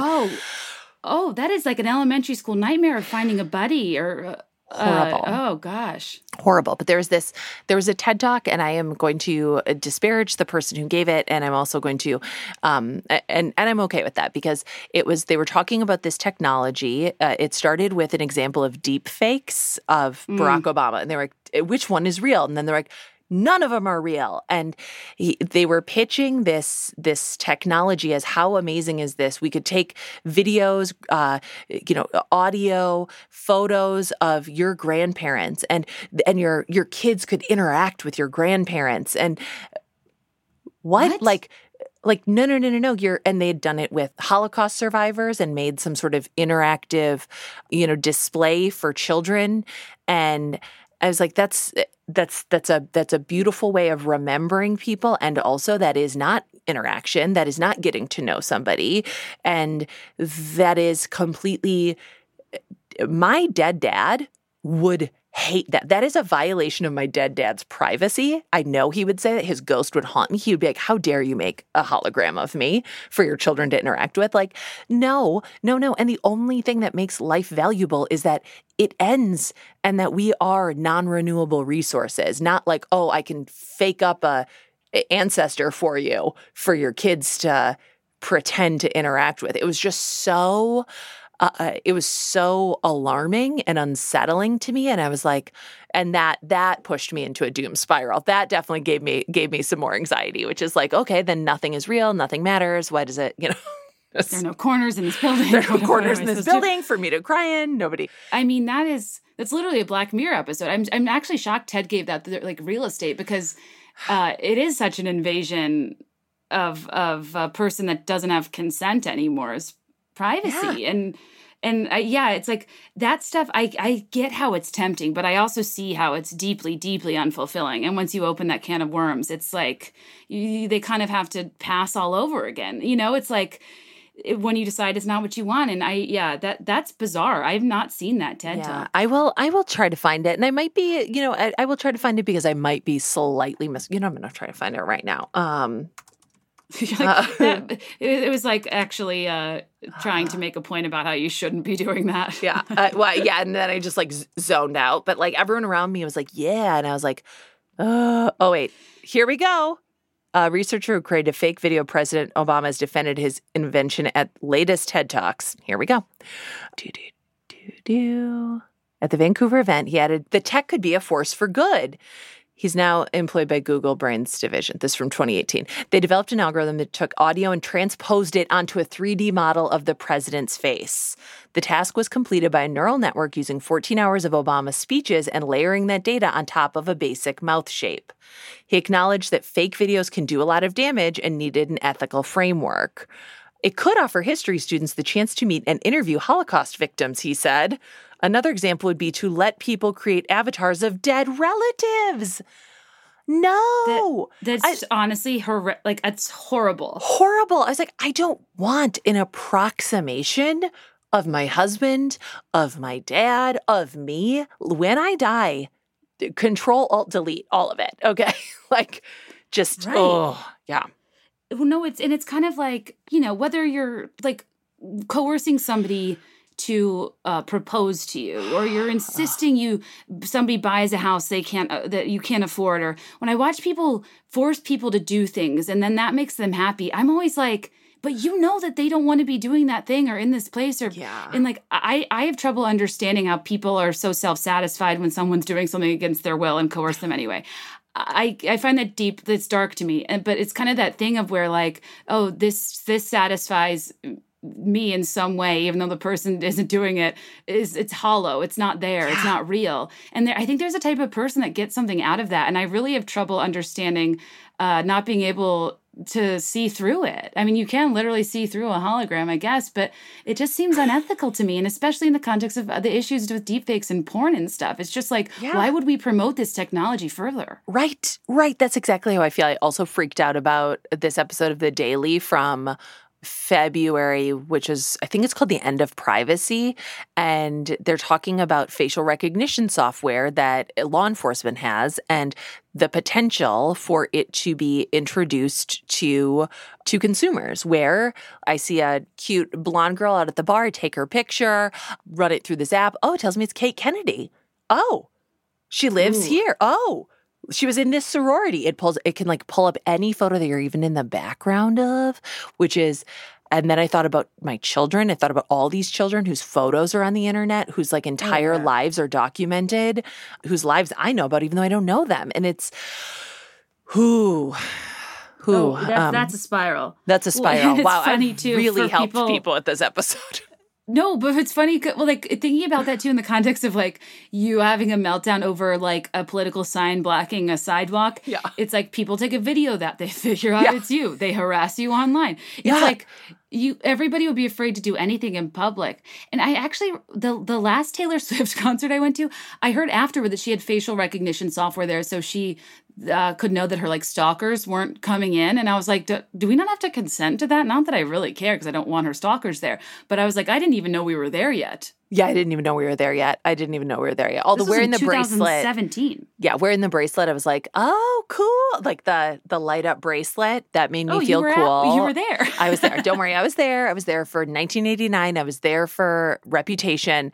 And man, I hope to be there when Folklore gets a world tour, But I don't think that she's going to be able to do it.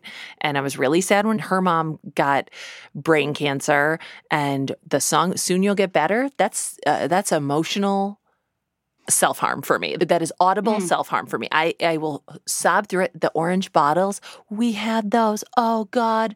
All of it. Just deeply, I'm deeply. I'm on the verge. I even know. Just hearing you talk about it. And Aaron loved Taylor Swift so much. He loved her. And the problem is on Lover, it comes on after this like really upbeat synth poppy song, like The Man, I think. Yeah. And then all of a sudden it like drops, and I run across the room with suffocating speed to turn that song off, because I'm like, it sends me. But I have huge issues with songs that upset me, and like Butterfly Kisses being one that I find triggering. I'm like, why do people make music designed to make you feel horrible, like derail your night? There's levels of sentiment, and it's like, I get that it's art, but there's never a time I'm wanting to listen to Soon You'll Get Better. I do. I have a list of songs that are guaranteed to make me just just lose my mind, and that is on there. And it is. Tell me some more. It is. Let's just we'll pull it up. I'll pull up the playlist for you. Actually, one of them that was not on there that will eventually make it is another Taylor Swift song, "The Best Day," which is no, that one is it's so sweet, and The Best Day and Never Grow Up are all two others that like are really tough to listen to, that have that really sweet parent-child sentimentality that just gets you. And that she had so much sentimentality when she was still young, which I had too. Like, I was already missing my childhood when I was in it. Which is wow. I have never felt more understood. I used to sit in the rain and write poems. Like at Christmas, I feel homesick and I'm in my own house. Same. And I've got kids like this too. Like, we're laying in bed and Ralph is 7 and I'm exactly 30 years older than him. And he goes, so when I'm 8, you'll be 38. And when I'm 30, you'll be 68. And when I'm 68, you'll be dead. And I was like, oh no.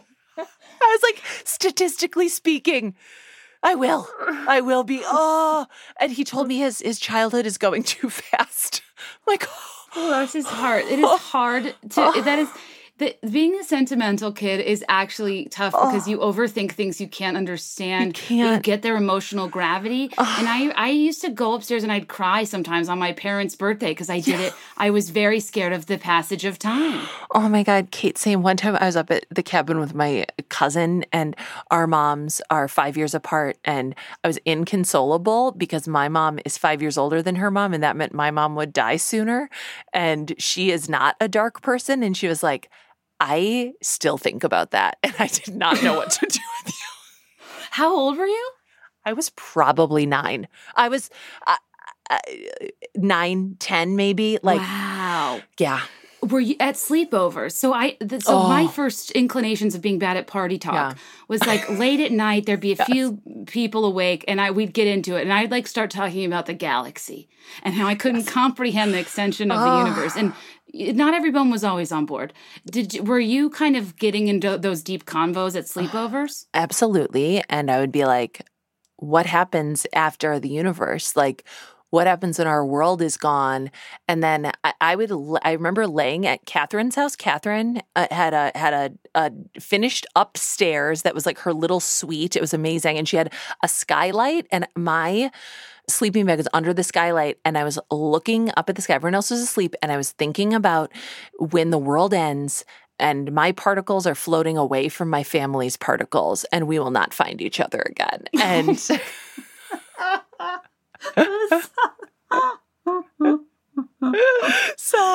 I was also fun. I've always been fun. I've always been. But that's the thing. Like this, I've never been a good sleeper, and it's because of stuff like that. And I'm very like afraid of the night because that's where like my mind will kind of wander too.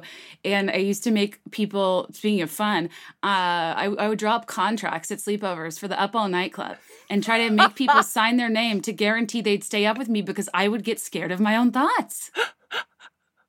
And if you're not in your house, you're not comfortable. No, you're not. And I'm not a fan of sleepovers for our kids unless they are at our house and it's with a family member. And I am not a fun mom. I'm like, it's 9:00, everyone's going to bed, lights out, and I will like check on them. And otherwise I'm like, no, you can't sleep over at someone's house. Like you're going to be all upset the next day. You're going to be sad. You might be sad that night and want to come home, but I won't answer my phone late at night.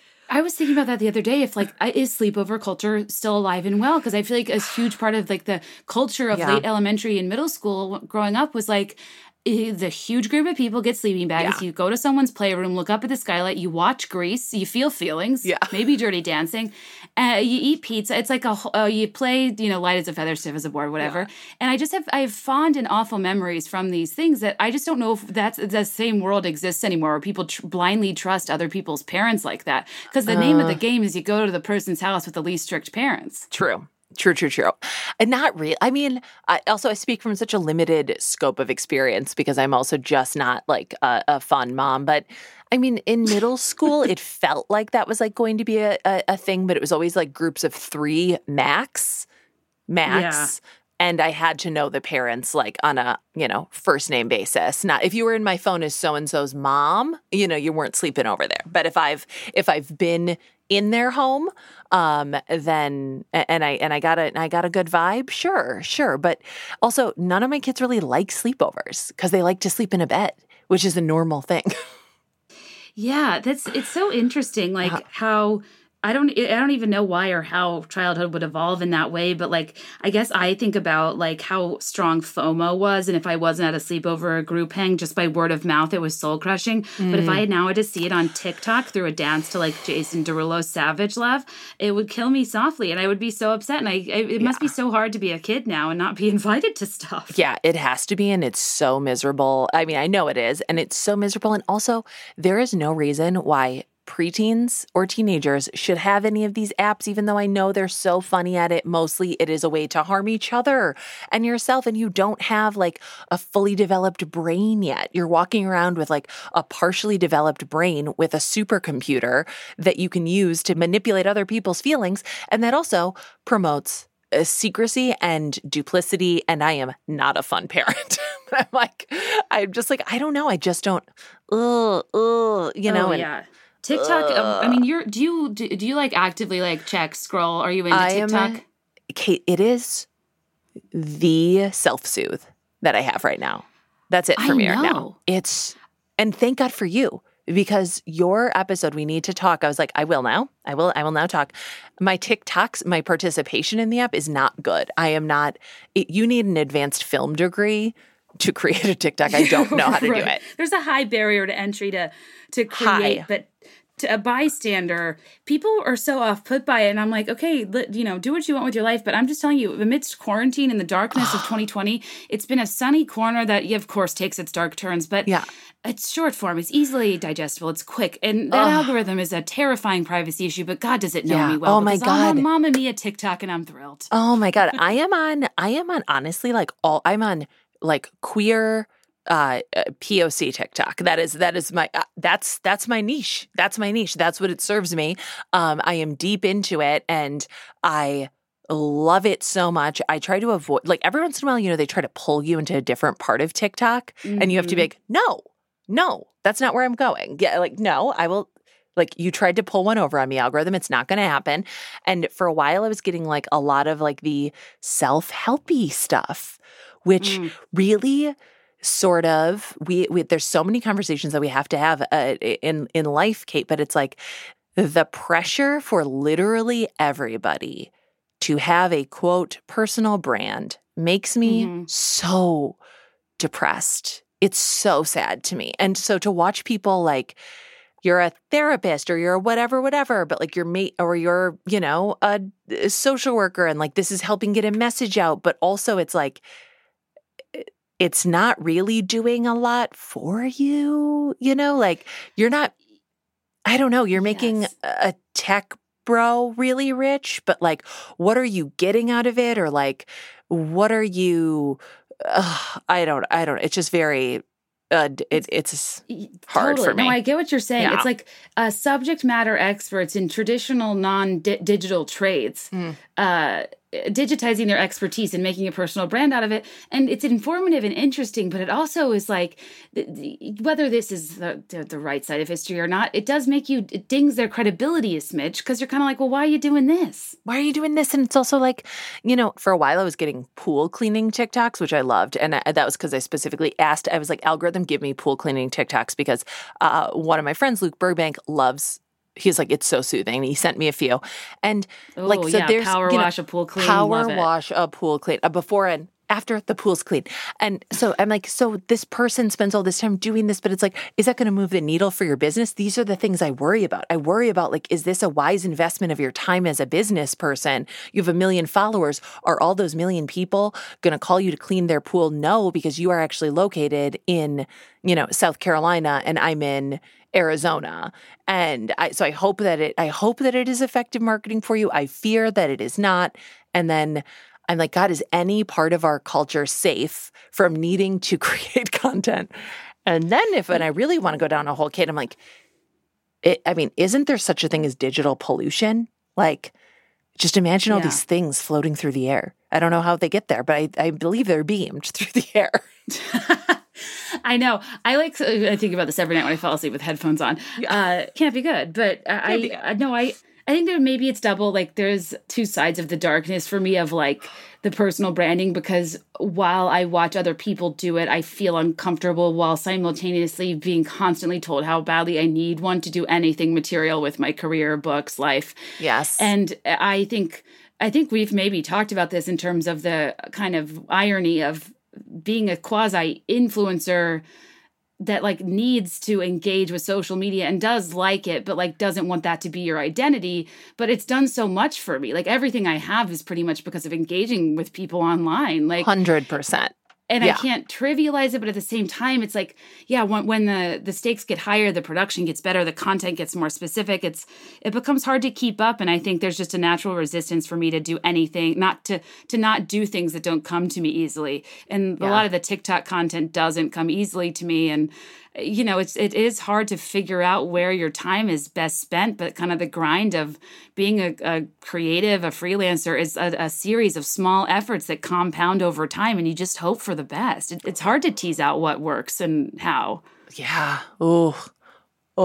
And there's so much want in so much of this stuff too, which is the intention was never like, oh, how can I be, influencer. I was just trying to process things, like I didn't know that the podcast would ever be more than 10 episodes, which was like my initial contract, and a part of me was like, well, of course it worked. Yeah. And a part of me also was like, oh, I guess I do this now. Like I guess this is the thing. And it did feel very natural. And I have obviously like very, very much like, the internet is giveth and the internet has given me like deep anxiety. And you are not your work, but also like when your personality is a part of your work, that is a fine line to walk. Remember when I said this was going to be an uplifting episode? Let me get back into what I like about TikTok. Show me some things in your apartment that just make sense. You know where the money is?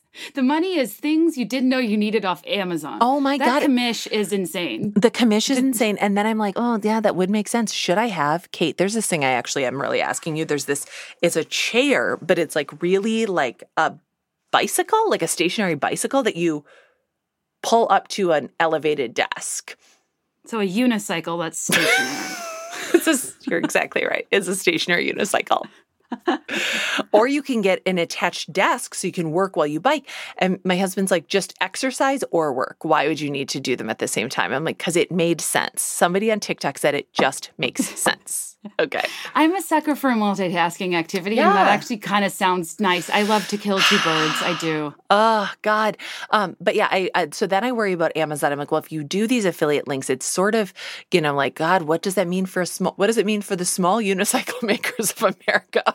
Oh, I know. That's all. And as a person like that wants, you want to support independent bookstores. I do too. But it's just so much easier and faster when people order with Amazon. And like, I know. I'm a giant contradiction in everything I do. Yes, same.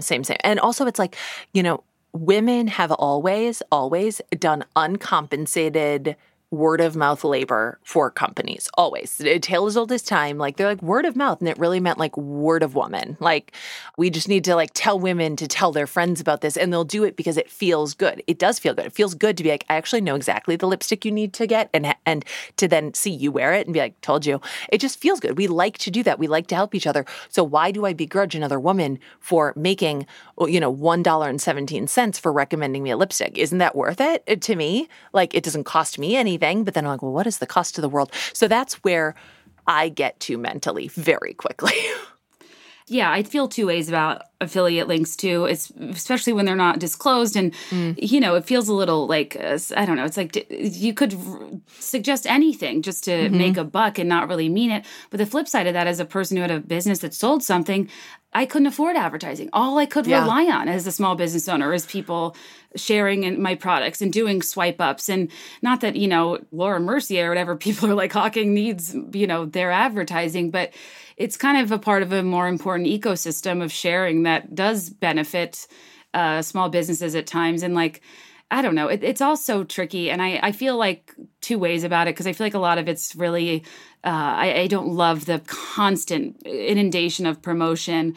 But at the same time, I'm so deeply offended if somebody says something to me about an ad or an affiliate link, because I'm like, what, you want to deny me my livelihood? Like, I don't care how inconsequential the content seems. If you're consuming it and it's free, just like ads are on TV, people that create anything anywhere need to monetize it. And there's two ways you monetize things: ads or subscriber fees, or affiliate links rather. And you gotta pick one. So it's like the rational side of me wants to be like, don't deny people their livelihood. It's not fair. If you consume their content, they deserve to monetize it. But then part of me thinks there's a line you cross where everything seems so forced and promotional and inauthentic that it's frustrating. Yeah. And I think like, I don't consider, for better or for worse, I don't consider posting on Instagram free content. Like, I just don't. Like, so I'm a terrible photographer. There's really, I don't consider that free content because I just don't. Like, I guess the podcast is free content. And I also fully agreed. Like, also, we used to read newspapers and they were supported by ad revenue and subscriber fees. It's not like by subscribing to the newspaper, you got an ad-free newspaper. No, but there was always like sort of a division between like what is editorial and what is advertising. And when you work in media, or you used to work in traditional media, those teams were so separate like, no. Like there's just like a huge firewall between them. And now like when you are the creator and you're the publisher, so you're wearing like, wearing both hats, it does get sort of like murky. And then when I see like, huge influencers saying like, well, this is how I make all the free content for you, like sort of defensively, I'm like, well, yeah, but also you make this content because it drives engagement, which you can also use to sell advertising against, which really, guess what? This is pitting us against each other. Really, it's not at all about you getting a sponsorship, getting an ad from you because I followed you, like we had an intimate, parasocial relationship. No. This is all about somebody like an algorithm trying to keep us on an app where someone else who is neither of us is making a lot of money. And so for me, I think when I really think about it, that sort of like feeling is like a distraction from a bigger issue, which is, we do deserve to make money however the heck you can make it. And we want some money to be more noble than others. And it's not. Like, it's not. Right. And I think that's what I come back to because I'm the same way. I don't monetize Instagram. I see it as ancillary and supporting engagement for other things I want to do. And then when people hold me to a really high standard on it about what I talk about, or if I DM them back, I'm a little frustrated because I'm like, well, this isn't my job. Like, right. It's in, but then that's not a thing that you want to say. And yeah, being like, this is free content is kind of off-putting. And yeah, I feel different ways about it as a creator. I don't even love that word versus consumer. Like I get both sides very deeply. And I think I try to like kind of transcend the clutter I feel toward that and be like, I want people to do well and I want people to make money. And if this ecosystem exists and women can capitalize on it and support themselves, I'm going to just try to be supportive. But it doesn't rid you of that kind of feeling of, is this necessary? Is this genuine? What's the, especially, I mean, yeah, when we were in peak quarantine and people were doing swipe ups for like, Lysol wipe, I'm just like, okay, there's points where it gets to be all too much, but that was a whole experience in and of itself, just influence in COVID, because we weren't doing anything else. Yeah, or like influencers, like white influencers being like, swipe up for like, 10 books on racial justice. And I'm like, okay, so these are like affiliate links, which feels weird right now. And also, should you be curating these books right now? Like, is this the time for you to, do anything, which is like in a world where we've been sort of conditioned to view, like Nora Ephron's mom told her, everything is copy. That somehow just got, drilled down into millennial influencers to be everything is content. And just like, it's just not, like not everything is. Like you don't have to have like a take on everything. You don't have to have like a, an acknowledgement of everything. And yet also people will expect you to. So yes. And I think the thing that I see happen is like the 1% of people that are in your ear about something, people will respond and tell the other 99% of people about it who really just didn't notice. So if one person wants you to be collectively exhaustive or cover something or is on you about it, people are so like upset and defensive and that they then almost have this instinct to broadcast it. It's kind of like people responding to hater comments on TikTok. I see it happening when you get that's also cringe. It's so cringe. And when people are new to that sort of negative response, they take it upon themselves to defend every single thing. And like, I think that people's over involvement and like almost like kind of confusing level of social responsibility they bestowed upon themselves is like in response to just fear of the 1% of people saying they didn't do enough. And like, that's just gross in and of itself because it's so insincere. It's not proactive. It's just preventative. And, we got into territory where there were so many existential questions I was asking myself daily about like, why am I doing this? What is it for? Who is it helping? Is it enough? It was really kind of an interesting time. It's still an interesting time amidst, this is in the future, but yeah, it's all crazy. Yeah. And the internet just like has made us all like the star of our own Truman Show in the center of our own universe, more than we ever have. And also like, we love to be right. We love to be right. We love to be, righteous. And I absolutely, am including myself in that. Like anybody who's ever followed me on Instagram will know sometimes I am absolutely the problem. Sometimes I am I am the worst example. I am the worst example of like how to behave, how to process information, how to, like I am deep regret. I just really resonate with that. I hear you and I see you. I'm going to start. I almost just got confused of which was the wrong term because we talked about it. Oh, God. Yeah, no, it is. Yeah. I am resonating with this. We are resonating. We're resonating together right now. Look at us, a couple of resonators. Who'd have thought? Who'd have thought? Not me. Not me. Not me.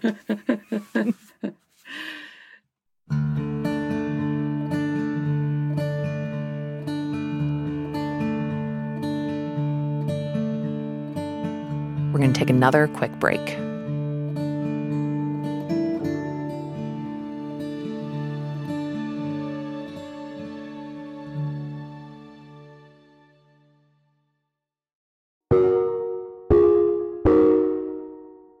And we are back. This is our Election Day Don't Say the Word Election episode, okay? This is an episode of Terrible Things for Asking where we're not talking about that. We're not talking about that. We're talking about things, stuff, random topics. We are getting into a lot of territory. You know what I'm going to talk about? I'm going to talk about an upcoming episode because I really found it so helpful. It has been just something I've listened to and re-listened to, even though the episode's not coming out for a few weeks. But it's with Susan David, who works at a little school called Harvard. She's a PhD. She's a psychologist. I truly think was one of the women at the forefront of fighting this toxic positivity movement before it was a movement and before it was probably even called toxic positivity.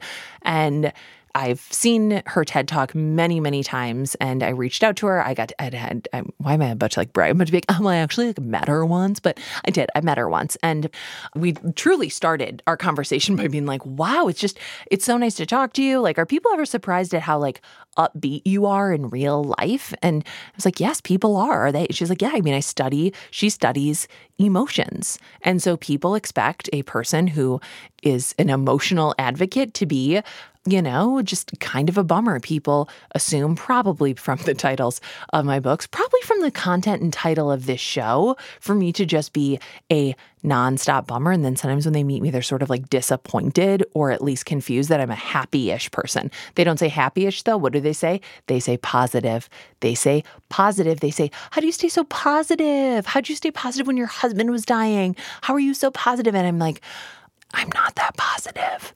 I'm not. I am happy, but the word positive, it triggers the exact opposite reaction in me. Tell me to look for the bright side. I will snapshot my blackout curtains. I will pull them down. I'll pull the covers over my eyes. I will put down my eye shade that I bought on Instagram and was very, very targeted to me and honestly makes my eyes hurt, but it was expensive, so I'm going to get my money's worth. Tell me everything happens for a reason. I will be like, really? What is the reason why my 35-year-old husband had to die from brain cancer? I think you get the gist of how I am and why I don't get out much. But what I mean is that I'm just not that kind of positive, I'm not that kind of positive, but I'm really not all that negative either. It's just that I exist in a real life inside of a real world where things are simultaneously difficult and wonderful and where the full spectrum of human emotions is available like an all-you-can-feel buffet, which is, I would go to that. I would pay $14.95. I would use a clean plate every time, even though it does seem wasteful. But also cleanly. And now in these COVID times, I cannot believe we ever did buffets. Okay. And trust me, I love a buffet. I love to get my money's worth. You take me to a Chinese food buffet, I have been asked to leave. I have been asked to leave a buffet. They were like, you have taken this to a level that is making people uncomfortable and that is hurting our business. And I was like, well, I'm in college. What do you expect from me? I'm eating, this is my meal for the week. I'm stocking up.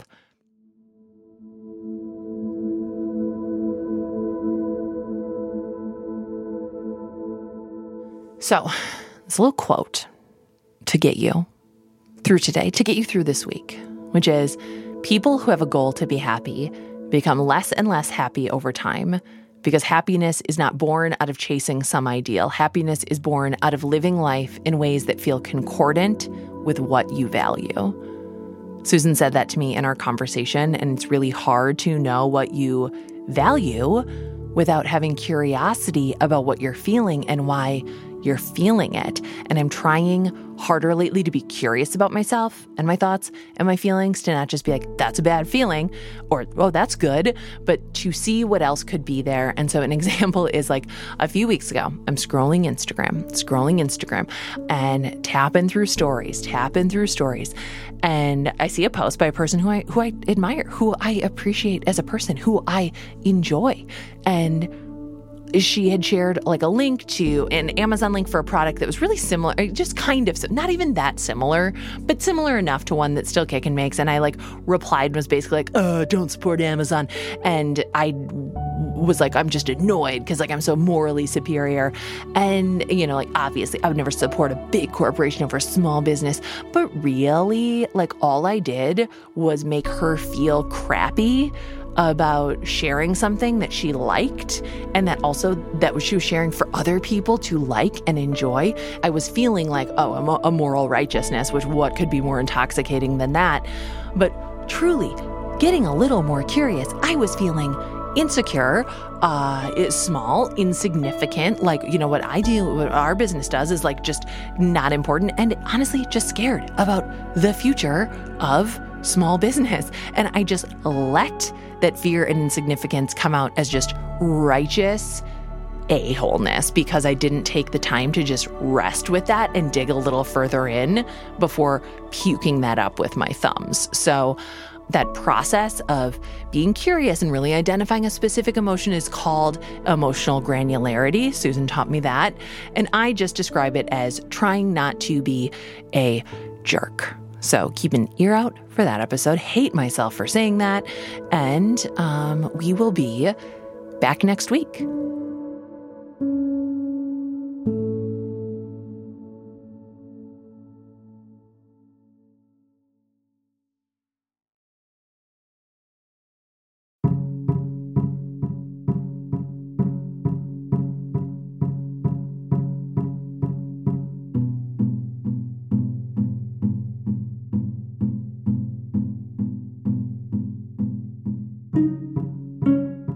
This has been an episode of Terrible Thanks for Asking. Thank you. We are glad to be here, just keeping you busy on this Tuesday, November 3rd, 2020.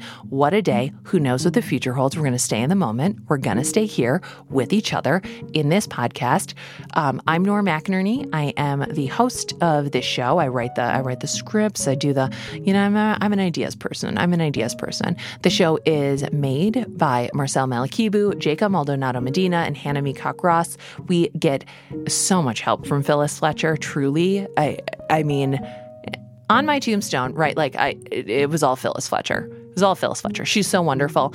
We get help from Jordan Turgeon. Been friends for 4 years. And honestly, sometimes it's hard to remember a person's name and when all you see is their face and you're like, I wish I could search my brain for faces to match with names. I hope it never comes to that. Technology, people, don't do that. If you can do that, please don't. We are a production of APM, another podcast in McInerney. That was good. American Public Media is what it really stands for. I think I'm obviously legally obligated to say that. And our theme music is by Joffrey Lamar Wilson. And can you hear those birds, guys? We've got the best birds. I'm getting really into birding. So Google Phoenix lovebirds because I've worked very hard to attract them to my yard and they are here, baby. Okay, talk soon. Bye.